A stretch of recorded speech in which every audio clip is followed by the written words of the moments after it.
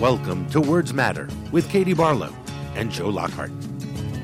Welcome to Words Matter. I'm Katie Barlow. Our goal is to promote objective reality. As a wise man once said, everyone is entitled to their own opinion, not their own facts. Words have power, and words have consequences. Welcome to a special edition of Words Matter, The Contenders. Joe, last week you went up to Minnesota and recorded the first in what will be a special series called The Contenders. First, tell us about the series. What or who are the contenders? Well, the contenders are quite simply people who've run for president of the United States. Given the intense interest on the Democratic side in the primaries and with now several candidates challenging Donald Trump, we thought it would be interesting and fascinating to hear from people who've run for president, what it's like, what goes into the decision. How do you possibly get to the place of thinking you can take on the toughest job in the world, the leader of the free world, how your family reacts to that, and then what it was like. So tell us about your first guest. It was a campaign you worked on and a candidate you were proud to serve. Yeah, I spent nearly 2 years working for Walter Mondale. I was 23 when I joined his campaign. And it really was the first campaign where I got to see firsthand how this all works. I traveled with him for over a year, vacationed with him, masquerading as one of his children because he didn't want staff around Really? on vacations. Really. And I almost got away with it. But it gave me a sense both of what it takes to win the nomination and try to be president and what the toll it takes on the candidate. So I really wanted the vice president to be the first in this series because it's something important and special to me. Now, many people forget that nearly a quarter century before Sarah Palin was picked by John McCain, it was Walter Mondale who first broke that barrier in 1984. Did the vice president reflect on that? He did. I pushed him on that. It was a controversial choice at the time. Geraldine Ferraro was a member of the House from Queens, but not nationally known as a politician or political leader. And he spoke really eloquently about how important it was to break that barrier for him. I put it to him quite simply, whether he'd do it again if he had the choice, and you'll have to tune in to hear his answer. All right. Well, let's listen to the first installment of The Contenders. Welcome to The Contenders. I'm Joe Lockhart. Given the intense interest in the Democratic nomination process, we thought it'd be interesting to talk to those men and women who've taken the ultimate political leap of faith and run for president of the United States. Our guest today was the 42nd Vice President of the United States from 1977 to 1981. He was also the 24th United States Ambassador to Japan and a two-term United States Senator from the state of Minnesota. In 1984, he ran for and won the Democratic nomination and faced the incumbent President Ronald Reagan in the general election. In the interest of full disclosure, not only did I work on the 1980 Carter-Mondale re-election campaign, in 1983 I was honored to join the Mondale for President campaign and serve as Assistant Press Secretary. Vice President Walter Mondale, welcome to The Contenders. Thank you so much. Let's go back to the beginning. Did you always know that public service was your calling? I think so. I grew up in a small town in southern Minnesota, Elmore, maybe 800 people on a good day. And I was in high school, and I was thinking about it. I talked with my dad about it. I talked with anybody who listened to me about it. And then I decided I'd run. And I had nothing to go on. I mean, I had no money, no experience, nothing. But I thought I could do it, and off I went. So you did a variety of public service roles. You were the state attorney general, senator, vice president. Yeah. When did it hit you? Did it hit you early on that someday you might be president? You might want to run for president? Good question. I don't think I got a good answer. I think it just sort of grew on me. When I was attorney general, I don't think I thought there was any connection between what I was doing and being in the White House. But then when I became a senator, I guess I started thinking about it. I had my friend Humphrey all the time providing the example. Sometime when I was a senator, I think I said, well, maybe I can do this. When Humphrey got out, because so long as Humphrey was there, I was going to be for him. It's quite an audacious thought. It's the hardest job in the world. It's the most powerful job in the world. What in the world made you think that this is something you could do? Well, I persuaded myself of that, but I would have to say I wasn't sure. It remains a mountain of a job. Some people have persuaded themselves they can be good presidents. When they get there, they're not. I hope that if I got there, I'd be a good president. And then, of course, when I became vice president, that was really a nice way to look at it because I was in the White House every day and so on. So in 1975, you flirted with the idea of running and decided not to. What was the hesitation there? Well, I campaigned around the country for over a year, and my polls were worse than when I started. So I thought the harder I worked, the worse it'd be, so I got out. It was not a hope-inspired situation. So in 1983, when we first met, you were all in. Talk a little bit about how you came to the decision to run. Who did you talk to? What was the conversation like in your family? Were there real hesitations about getting in, or was it just some great unknown adventure to embark on? I think a little of both. I'd had more experience around presidents, so there was less of the unknown there. I had considerable experience in Washington by this time.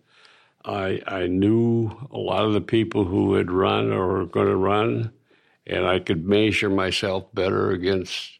If you measure yourself against the world, you're probably going to feel inadequate. But if you measure yourself against who actually runs and who might be president, once you know those people, it's not that they are not good people, but you realize this job is going to be held by a human being.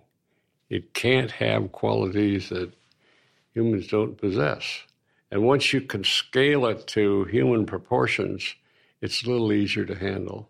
So it's a little bit like you're not sure that you can scale that mountain, but you look around and you see that you think you can do it better and you can do a better job for people than the others. And you see climbing, maybe the mountain is as high as you thought it was.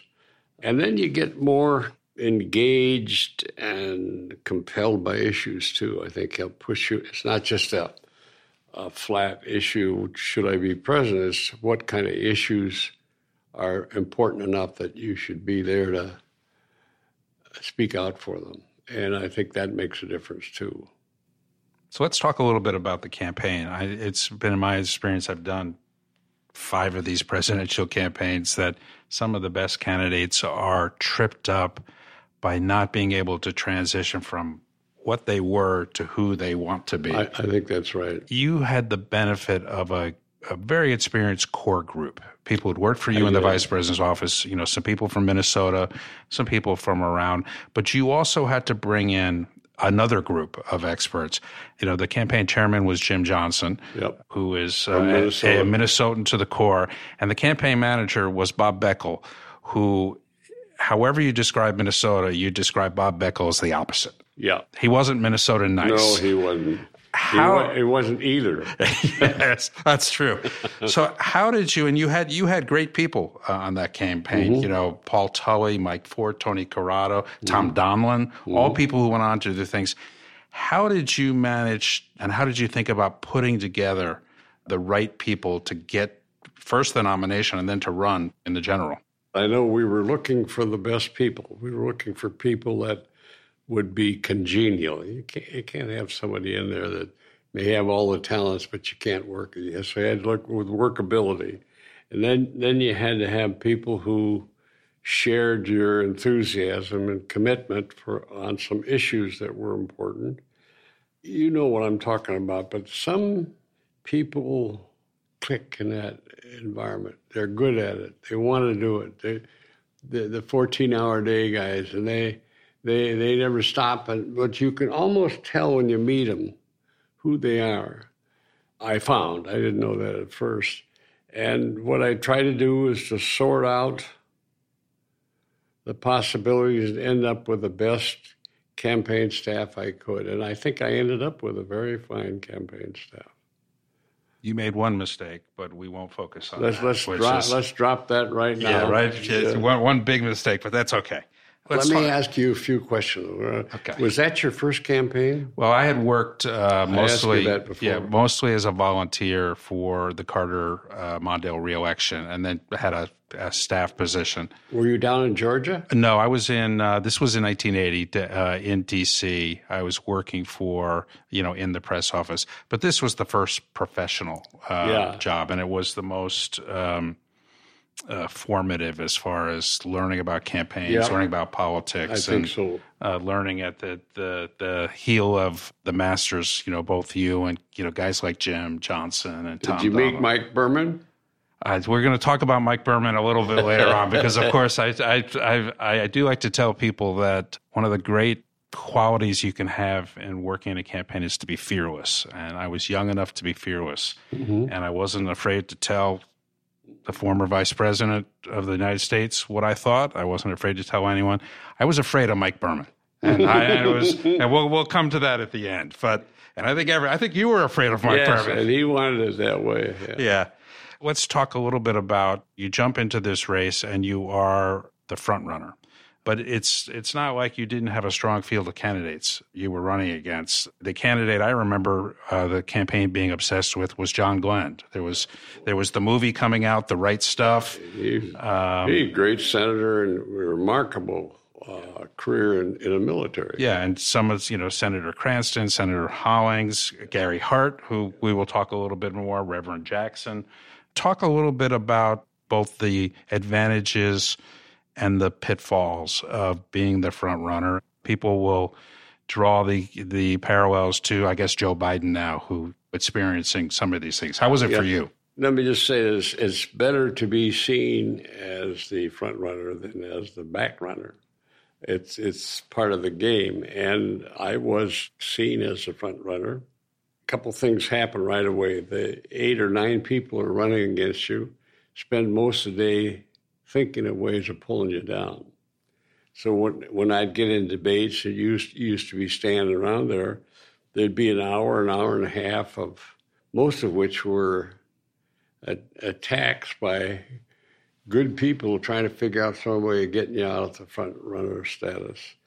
I remember New Hampshire where we had one of these debates, about 8 people, and we were all seated, and we'd go around. And it was 8-on-1 all the time. So finally, about halfway through, I stood up. I said, okay, why don't you all just take some time off, rest, relax? I'm going to talk about me for a while. You guys have been cutting me up, and I think I'd like to set this straight if I could. Yeah. That's what you had to do. Yeah, yeah. One of the issues that you had to deal with that the others didn't was you were vice president for Jimmy Carter. And in 1983, Jimmy Carter was still an unpopular politician. How did you manage taking advantage of your service without and distancing yourself where necessary and not being tied so closely to someone you worked with and admired? I never did handle that well. I wanted to run on my own record. I wanted to run on what kind of president I would be, but part of that was a discussion of how well Carter and I did in the White House. Inevitable. You can't escape that.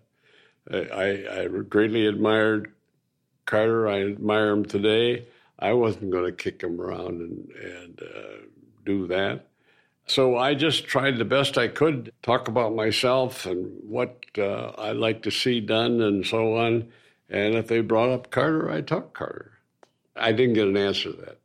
That would have pardoned me from responsibility for our time in the White House. Other vice presidents that have run for president have had to deal with this. Al Gore jumps to mind as particularly being vexed. I don't want to get into names now, but some of them dealt with it by putting down their presidential partner. I didn't do that. I mean, he was a friend of me, and he was I still think a great president. And he conscientious, honest guy. And we had a miserable 4 years, no question about it. And it wasn't all his fault. That's an inspirational answer, isn't it? Well, it's an honest answer, and I think my political experience tells me that your approach, without naming names, worked better than others. But we'll stop there. Let's talk a little bit about the campaign. You got off to a great start. Iowa was a crowded field, and you inflicted a full-on butt kicking of the rest of the field, won more than 50%.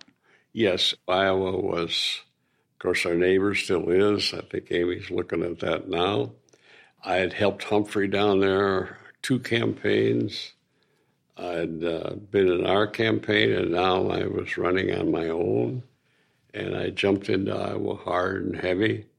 And even though we had good candidates, they didn't have that connection with Iowa that I did. I believe that made a big difference. So given that, how surprised were you, just a week later when the New Hampshire results came in, which didn't go as well? Here's what I thought. I thought winning big in Iowa would give me momentum in New Hampshire. No. What happened? New Hampshire, it's our job to pick the president, not Iowa. And so it became almost a negative, I think. I remember one of my favorite conversations in the aftermath was talking to your old friend, Chuck Campion, who ran New Hampshire for you and was so frustrated and angry. And I said, Chuck, what happened? And he said, we were so well organized, we drove most of Gary Hart's voters to the polls that day. And it did. But all of a sudden, the campaign changed. It did. You went from being the invincible front runner and the standard bearer of the Democratic Party to Gary Hart somehow transforming you into the old-style Democrat, the past rather than the future. Yeah. Good ideas versus bad ideas. Yeah. You were probably in your mid-50s at the time. You certainly weren't old. How did that make you feel? I felt awful, because I felt mad that I couldn't somehow resort the issues so that they, I thought, would reflect, the honest situation there.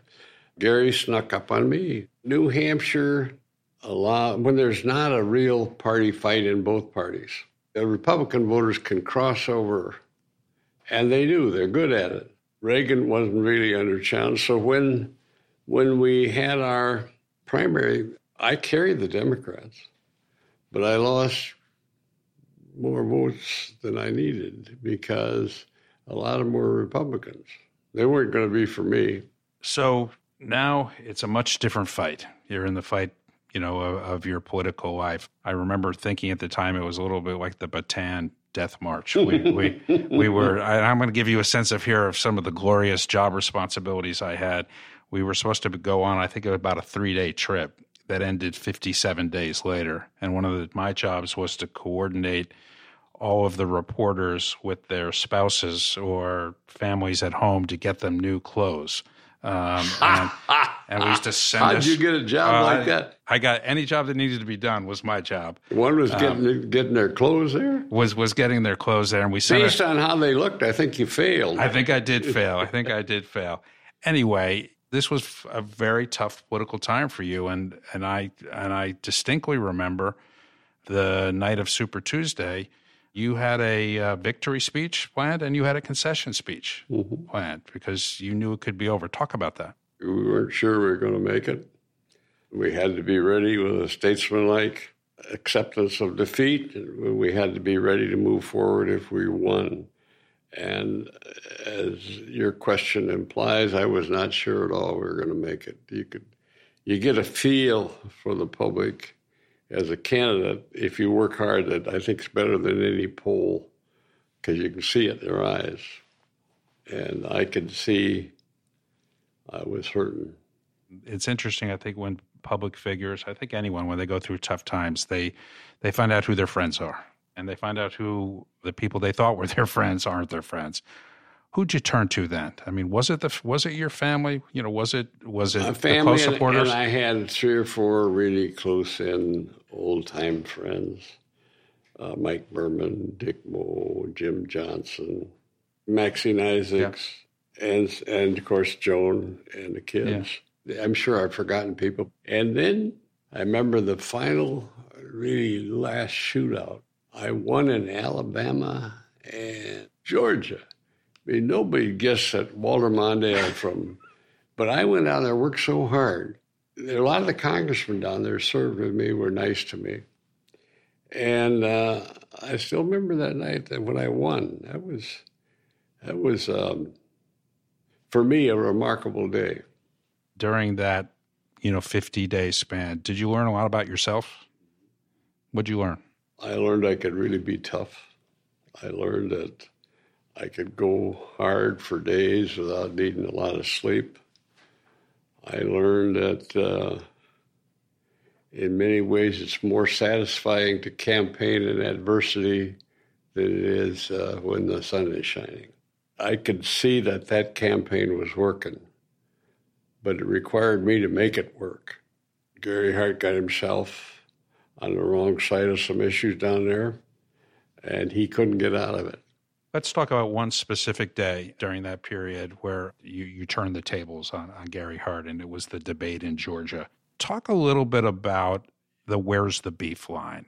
Clearly, you were out campaigning all the time. You were not watching TV commercials. No. It wasn't something that you came up with. I would discuss these debates with my staff, of course, and I remember Bob Beckel said there was this one ad where this old woman would say, "Where's the beef?" Because we were trying to figure out how we could deal with Gary's argument that he was much better educated than I was, knew more than I did, and without evidence of any of that. And so we came up with this, where's the beef? And I didn't know what it meant, but, I was pretty desperate there. And so I said, where's the beef? And you could see his face fell apart. He couldn't handle it, never did handle it. I remember sitting in the audience and thinking, that worked a lot better than I thought it was going to work. and you're right. He didn't. And it became the symbol of a new idea without anything behind it is no idea at all. And that really helped me because it punctured the major part of his case. And he made it worse by kind of trying to keep coming up with new answers to that. He never did. So you survived the death march, but there was a slog to get enough convention delegates all spring. I remember, I'm not sure you were ever informed of the strategy, but you occasionally got a few days off and got to go on vacation. And, I did? And yes, and Mike Berman knew how much you didn't want staff around on vacation. You just wanted to be with your family, which is understandable. So his idea was, since I was around the same age as Eleanor and Ted. I think I'm right between them. Yeah, Ted was a year older. Eleanor was a year younger than me. Yeah. That they would send me as staff, and you would just maybe think that I was one of your kids. But I remember sitting in somebody's house on the beach hour after hour with you calling each of these delegates one at a time. You probably didn't think that's what it was going to come to. And then in some ballroom someplace when you were finally over the top, how satisfying at the end of the day, however anticlimactic it was, to know that you'd gotten it done. You can't put it in words. This has been my life effort. I didn't know if I was going to win. I remember in the part of the early primary down in Alabama, I called Mike Berman. I said, look, we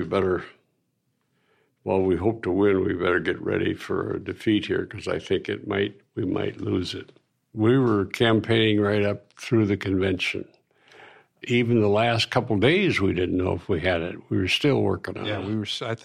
My memory is we were about a week out. As the nominee of the Democratic Party, you really only have one consequential constitutional duty, and that's to choose a vice president. Politically, it may not matter. It often doesn't matter. But talk to me a little bit about how you approached, how am I going to pick this person? How much of it was politics? How much of it was, I've been vice president, I know what the job is, and I know I'm a heartbeat from being president? We spent a lot of time talking about who my running mate should be.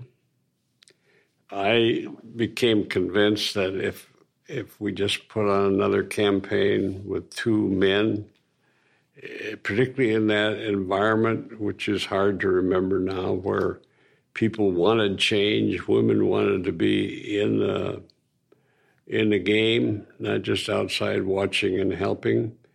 And we came up with the idea of asking a woman to run with me. And Geraldine Ferraro was the person I asked. She was a good candidate, but I believe we started running into something that we've seen a lot of since. We saw it, I think, in Hillary's campaign. Others. Deep down, there's millions of Americans who don't want a woman in that White House. I'm ashamed to say that, and I think they're wrong. And I remember as a young guy when there were a lot of people who told me you shouldn't have a Catholic in the White House. We got over it once we went through it. And I think that will happen with women because, they accept women now as governors and senators. Both of our senators from Minnesota are women. But when you talk about giving power, as I was, to women, stirred up the animals, I think. I can't explain that. Would it surprise you that a lot of young people don't know that you're the person who put a woman on the ticket, or that even that there was a woman on the ticket in, way back in ancient history, 1984? Nothing surprises me anymore. That's about back there with George Washington, as far as a lot of these kids think. It was another time. You got to accept that. So let me ask you just a straightforward political question. Given everything you know and we've been through, would you pick a woman again? Yes. Why? I would like to see us break the gender gap in America. I'd like to see strong women get into positions at all levels of government where we're drawing not just on 50% of America's talent, but 100%. And I thought that for a long time. I think we've made a lot of progress at state and local level, none at the presidential level. So before we move off the VP, I'm just going to share one story with you. Because you were busy, you probably didn't notice, but it's still one of my favorite moments in politics.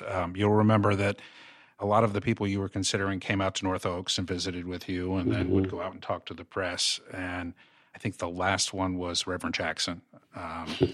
And it became clear as the meeting entered its second hour that Reverend Jackson's strategy was to be the person who met with you for the longest.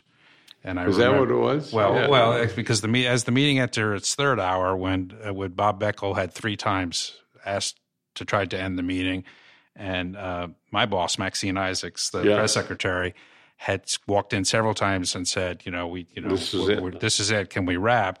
And Reverend Jackson said no, and you were a good host and said you were going to keep him long enough. And I remember turning to Maxine and saying, "Can I try something?" And she was like, "Yeah, whatever."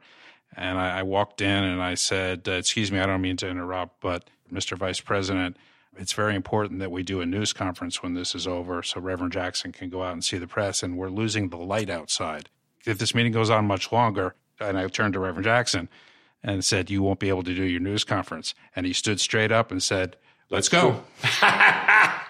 You knew. You knew what made and it started what has become a long time, very great relationship with Reverend Jackson because we understand each other. Let's talk about one other thing, wrapping up the nomination, the convention. You did something that was seen as politically unusual and politically risky. In your acceptance speech, you told the truth. You said taxes are going to be raised. I just told you Ronald Reagan won't. And that became a significant part of our economic history if you go forward the next 30 years. Did you feel some compunction to do that? Yes. Was it a political strategy? We had a big deficit. It had to be dealt with. I thought part of the answer had to be tax increases. And I thought that I would gain credibility with the public for honesty if I told them that. So I did. A lot of people would say, I admire that, but we now know millions of them said, hell no, we're not going to pay higher taxes, and we're going to teach this guy a lesson. And the next act in that drama was, ironically, George Bush 41, 4 years later saying, read my lips, I won't raise your taxes. than having to raise taxes and losing. This is me, and I'm kind of bragging, but I think I had an inclination to do it straight and right. And I think most of the time I did that. It didn't always work out. Sometimes telling the truth, for example, on taxes probably hurt me. I've noticed this, that no one's done it since. So I think I taught that lesson anyway. But what are we going to do as a nation if we can't talk about something as basic as that? Well, I will make one comment and then ask one last question on this subject. The comment is, I can tell you from experience, that does constitute bragging from Walter Mondale. Okay. Most people would not think that is bragging, but I get it. Second, I'd say same question about Ferraro. If you had to do it over, would you do it again? Would you give the same speech and say that, be honest, we're going to have to raise taxes? Yes, I think I would. It had to be said. If I had been elected, it would have been much easier for me to go ahead and do it. Usually what happens, a guy gets elected, a person gets elected, he says, I just discovered we've got a deficit here. People don't believe that, but that's usually how it happens after the election. Well, just for context's sake, I will remember that you were harshly criticized for your connection to the last year of the Carter administration when the deficit rose to $33 billion as opposed to the Trump deficit that now clocks in at $1 trillion a year. $1 trillion, yeah. We were pikers. Yeah, pikers. So now it's time to take on a popular incumbent president. I do remember you got a bounce out of the convention. There was one poll, and only one, that had you slightly ahead. It was a Newsweek poll. Somehow I remember that. Which we celebrated all the way to northern Minnesota for a week off. But you were taking on a very popular. You knew this was a very steep mountain. Tell me what you thought going into the fall about Reagan as a politician and as a man. I was just starting to get increasingly impressed with his public skills. He was a remarkable public political figure. I didn't agree with his positions at all, but he was not mean. We didn't have any of that stuff that we're hearing now. Well, he really, from my vantage point, was really the first president that brought, and it's a loose term, but entertainment into politics. Yeah. That, there's a famous line in Marty Schramm's book about the Reagan presidency where Mike Deaver talks about when they watched the news at night, they'd watch it with the sound down because the words didn't matter. It was the pictures. It was how he carried himself. Yes. And, in many ways, his skills as an actor served him well in a business that was becoming increasingly entertainment-oriented. And you'd see it later on. When you see his both elections were runaway elections. Yeah. From my perspective, you were not an entertainer. I think we can agree on that, and the public agree. No, I was one of the frustrations that I remember having was that in private you were warm, generous, funny, times around the kids, even a little silly. Yeah. But when you went out to campaign for president, this is something that requires dignity and seriousness. I don't know how many people have just told me something like you just said, but I was out there, I was kind of a serious lawyer. Yeah.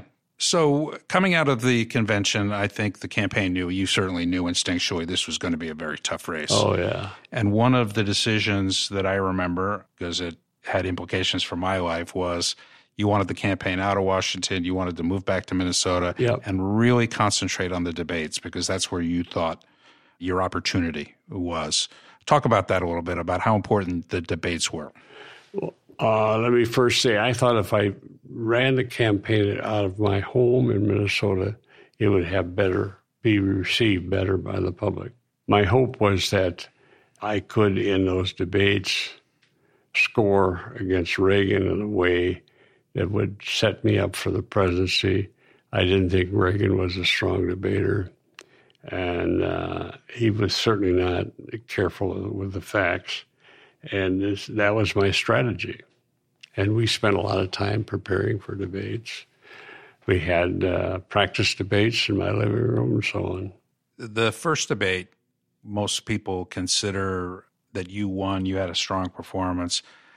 But I think the most distinctive thing about the debate was at the end, when President Reagan started talking about a journey in Big Sur, and he kind of lost his mind for about 2 minutes. That was a standard pitch for him, and he lost it somewhere. So what was going through your mind as you're standing there on the stage, and the President of the United States and your opponent and I knew he was babbling? Yeah.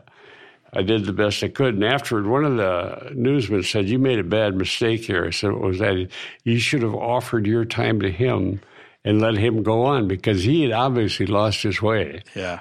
His performance, probably more than anything, breathed new life into the campaign. It did. I think there was a sense that, this was real. We've seen this before. Incumbent presidents rarely do well in their first debate. The second debate was kind of the revenge of the great one-liner. Yep. What saved you in the primaries with something as simple as "Where's the beef?" He not holding your youthful inexperience against you kind of saved him. And I don't think my reaction was very good. I just laughed at it and so on. But I think that sold with the American people, that he was experienced, he had a nice way about himself, and I couldn't handle that issue. He charged me with being too young when I was 56. And that he was just in his prime, and he was, 70? Mid-70s, early 70s. Yeah, so in a sense, it was a very bad rap, but it worked. No, it did work. But he did it, and you mentioned it earlier. He wasn't mean. No, never. He wasn't mean. And that's, it's one of the things that I remember worked for him even in 1980, because as good a man, as generous a man as President Carter was, he could be caustic. He went after Reagan in a very personal way, because I think it just baffled him that the public would support someone like that. Yeah. And Reagan did it with such a gentle touch. He knew how to do it, and there was no, as I said earlier, no meanness to the guy. I think the public liked that a lot. Let me change gears a little bit here. A lot of things have changed in politics, but particularly the relationship between politicians and the media.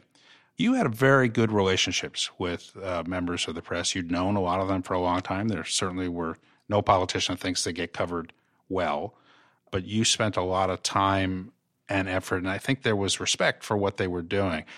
Talk about how you approach the media and just observations on how things have changed. Well, you described it about the way I would describe it. I think I always tried to tell the truth. I never tried cynical tricks with the press. And I think over the months, they came to expect that of me. And it was a good relationship. It was adversarial, as it must be, but there was an underlying sense of respect going both ways.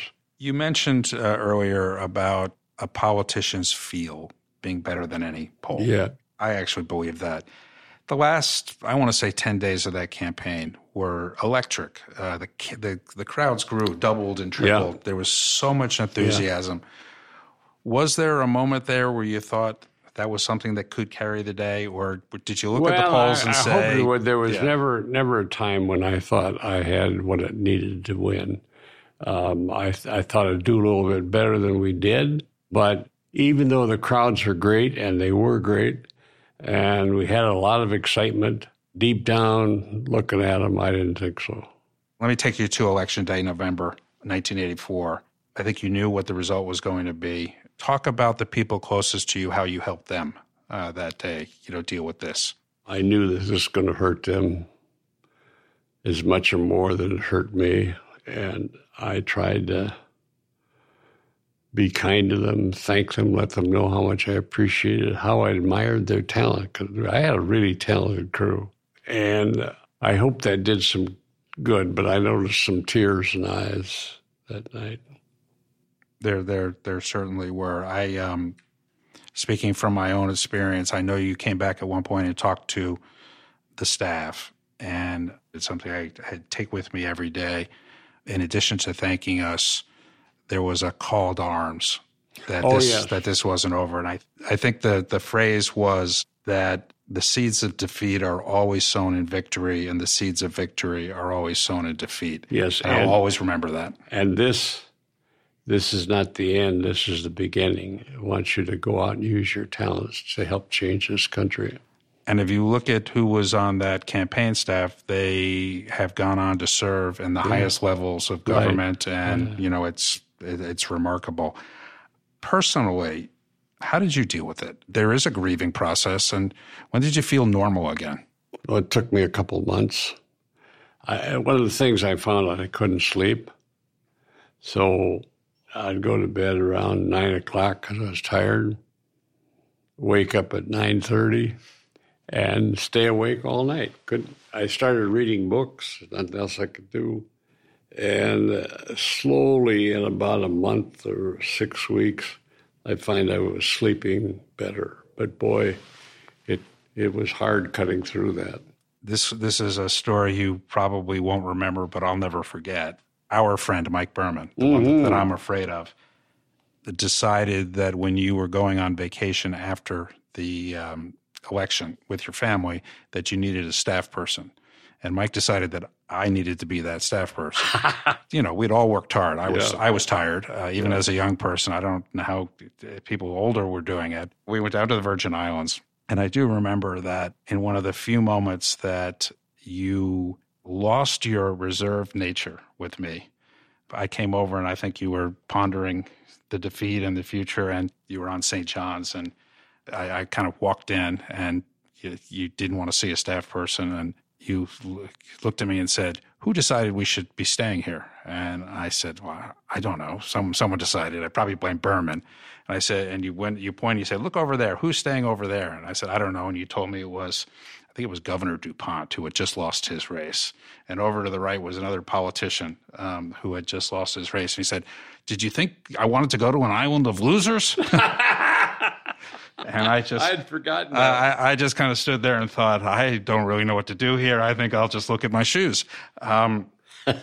It shows you I was having trouble. No, and it was, it's understandable. I do want to say, I'm going to take this to the future because I do want to know what you think about what's going on now. But before leaving the campaign, I just want to underline the idea that I don't know that politicians, public servants, people who run for president really get a chance to focus on the impact they have on other people's lives and what other people take even in defeat. And I can tell you from a personal point of view, I've done a lot in politics. I've done a lot in my life.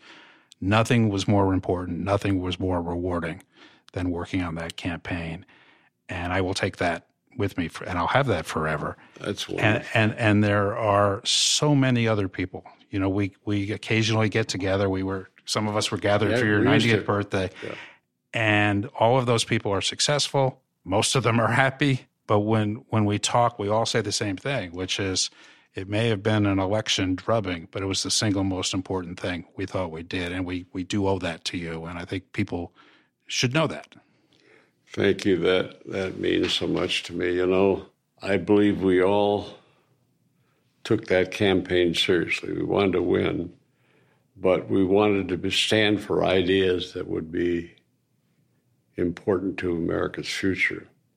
We didn't get to implement them, but those ideas were not dead with us. And after the campaign, we all went on in our own way, trying to get some momentum behind them. I think you're still doing that. And I know a lot of others have spent their professional careers trying to get involved some way to make a difference. And I'm very, very, very proud to have been a part of it. So let's turn to the current day. You have a perspective that very few people have. There are 21 Democrats still running for president. By the time our listeners hear this, there could be less. Could be more. But there could be more. Having run for president, having gotten the nomination, having gone through a general election, when and if these people call you, what's your advice for them? I've been supporting Amy Klobuchar. I am supporting her. I know her and like her, love her, and she's very bright and gifted. The big test's going to be Iowa now. But I know a lot of the others. We're friends. I try to connect with them when I'm not involved in the campaigns. If they call me, I always take the call. The thing that bothers me most is there are way too many candidates. We got to get this down to 3 or 4 candidates within the near future so that the public can see a party that can control itself. Because if the Democratic Party looks like it can't do its business, so that's the first thing. How do we get this sorted out? So I think there's a lot of people running because they're getting free coverage, and that should not be our concern. The party leadership needs to develop some rules where we have a quicker decision process. How much has changed since you ran for president? What parts are good? What parts are awful? Well, I think the basic campaigns require the same thing. You need to know what you're talking about. You need to have good values and views. You need to have a lot of energy, endless energy. But a lot of things have changed. Big money. We had money around, but now it's just millions of dollars sloshing around, and it's not good for anybody. The party rules, in the interest of openness, has created this bizarre situation where we have 22, 23 candidates, who knows what. And these debates are endless. And how the public can follow that or whether they want to follow it is beyond me. We didn't have it that way. We need to change the rules to make a decision. I'd like to see us put in some rules to control money, to require accountability for spending and for showing people who's putting up the money. That's not happening now. One of my former bosses, President Clinton, he was meeting with someone who was running for Congress, and I was standing in the corner, and when it was over, I said, what do you think? Do you think that guy can win? And he said, no chance. And I was like, why? And he said, because when I asked him about his campaign, he talked about himself. I said, what do you mean? And he looked at me and he said, it's very simple. People who get into politics for themselves tend to not do well. People who get in and talk about people and what they can do for people, they're the ones who. And this guy was well. just talking about himself. Yes, yes. Yeah. So and it made me think of you and the campaign. My guess is you agree with that. Absolutely, makes sense to me. Clinton is a controversial figure, but boy, was he a good candidate. You were with him, and he got into that race for the presidency.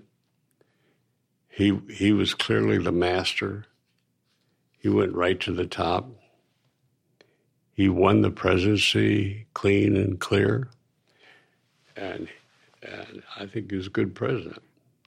And he could answer the question that I think a lot of the Democrats in the race can answer, which is the kind of famous Roger Mudd question you remember of Ted Kennedy, of why are you running?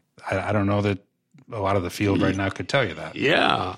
I was watching that interview, and I was flabbergasted by it. It couldn't answer it. Yeah, it couldn't. Let me finish with one last question, and you can expound as much as you want, or you can demur. But from your perspective, what's the threat of a demagogue like Donald Trump to our democracy and our values and our system of government? Well, it's always damaging, but, and this is my personal view, I think this day will pass. He's got some support, that's for sure. He's the president. The Democrats haven't sorted themselves out yet, as we talked. I think the American people are very aware of this problem, and I think it'll work out. I don't like it at all, but I'm not the alarmist. I don't think we're going to lose the American way. It's a privilege and an honor to have spent this time with you.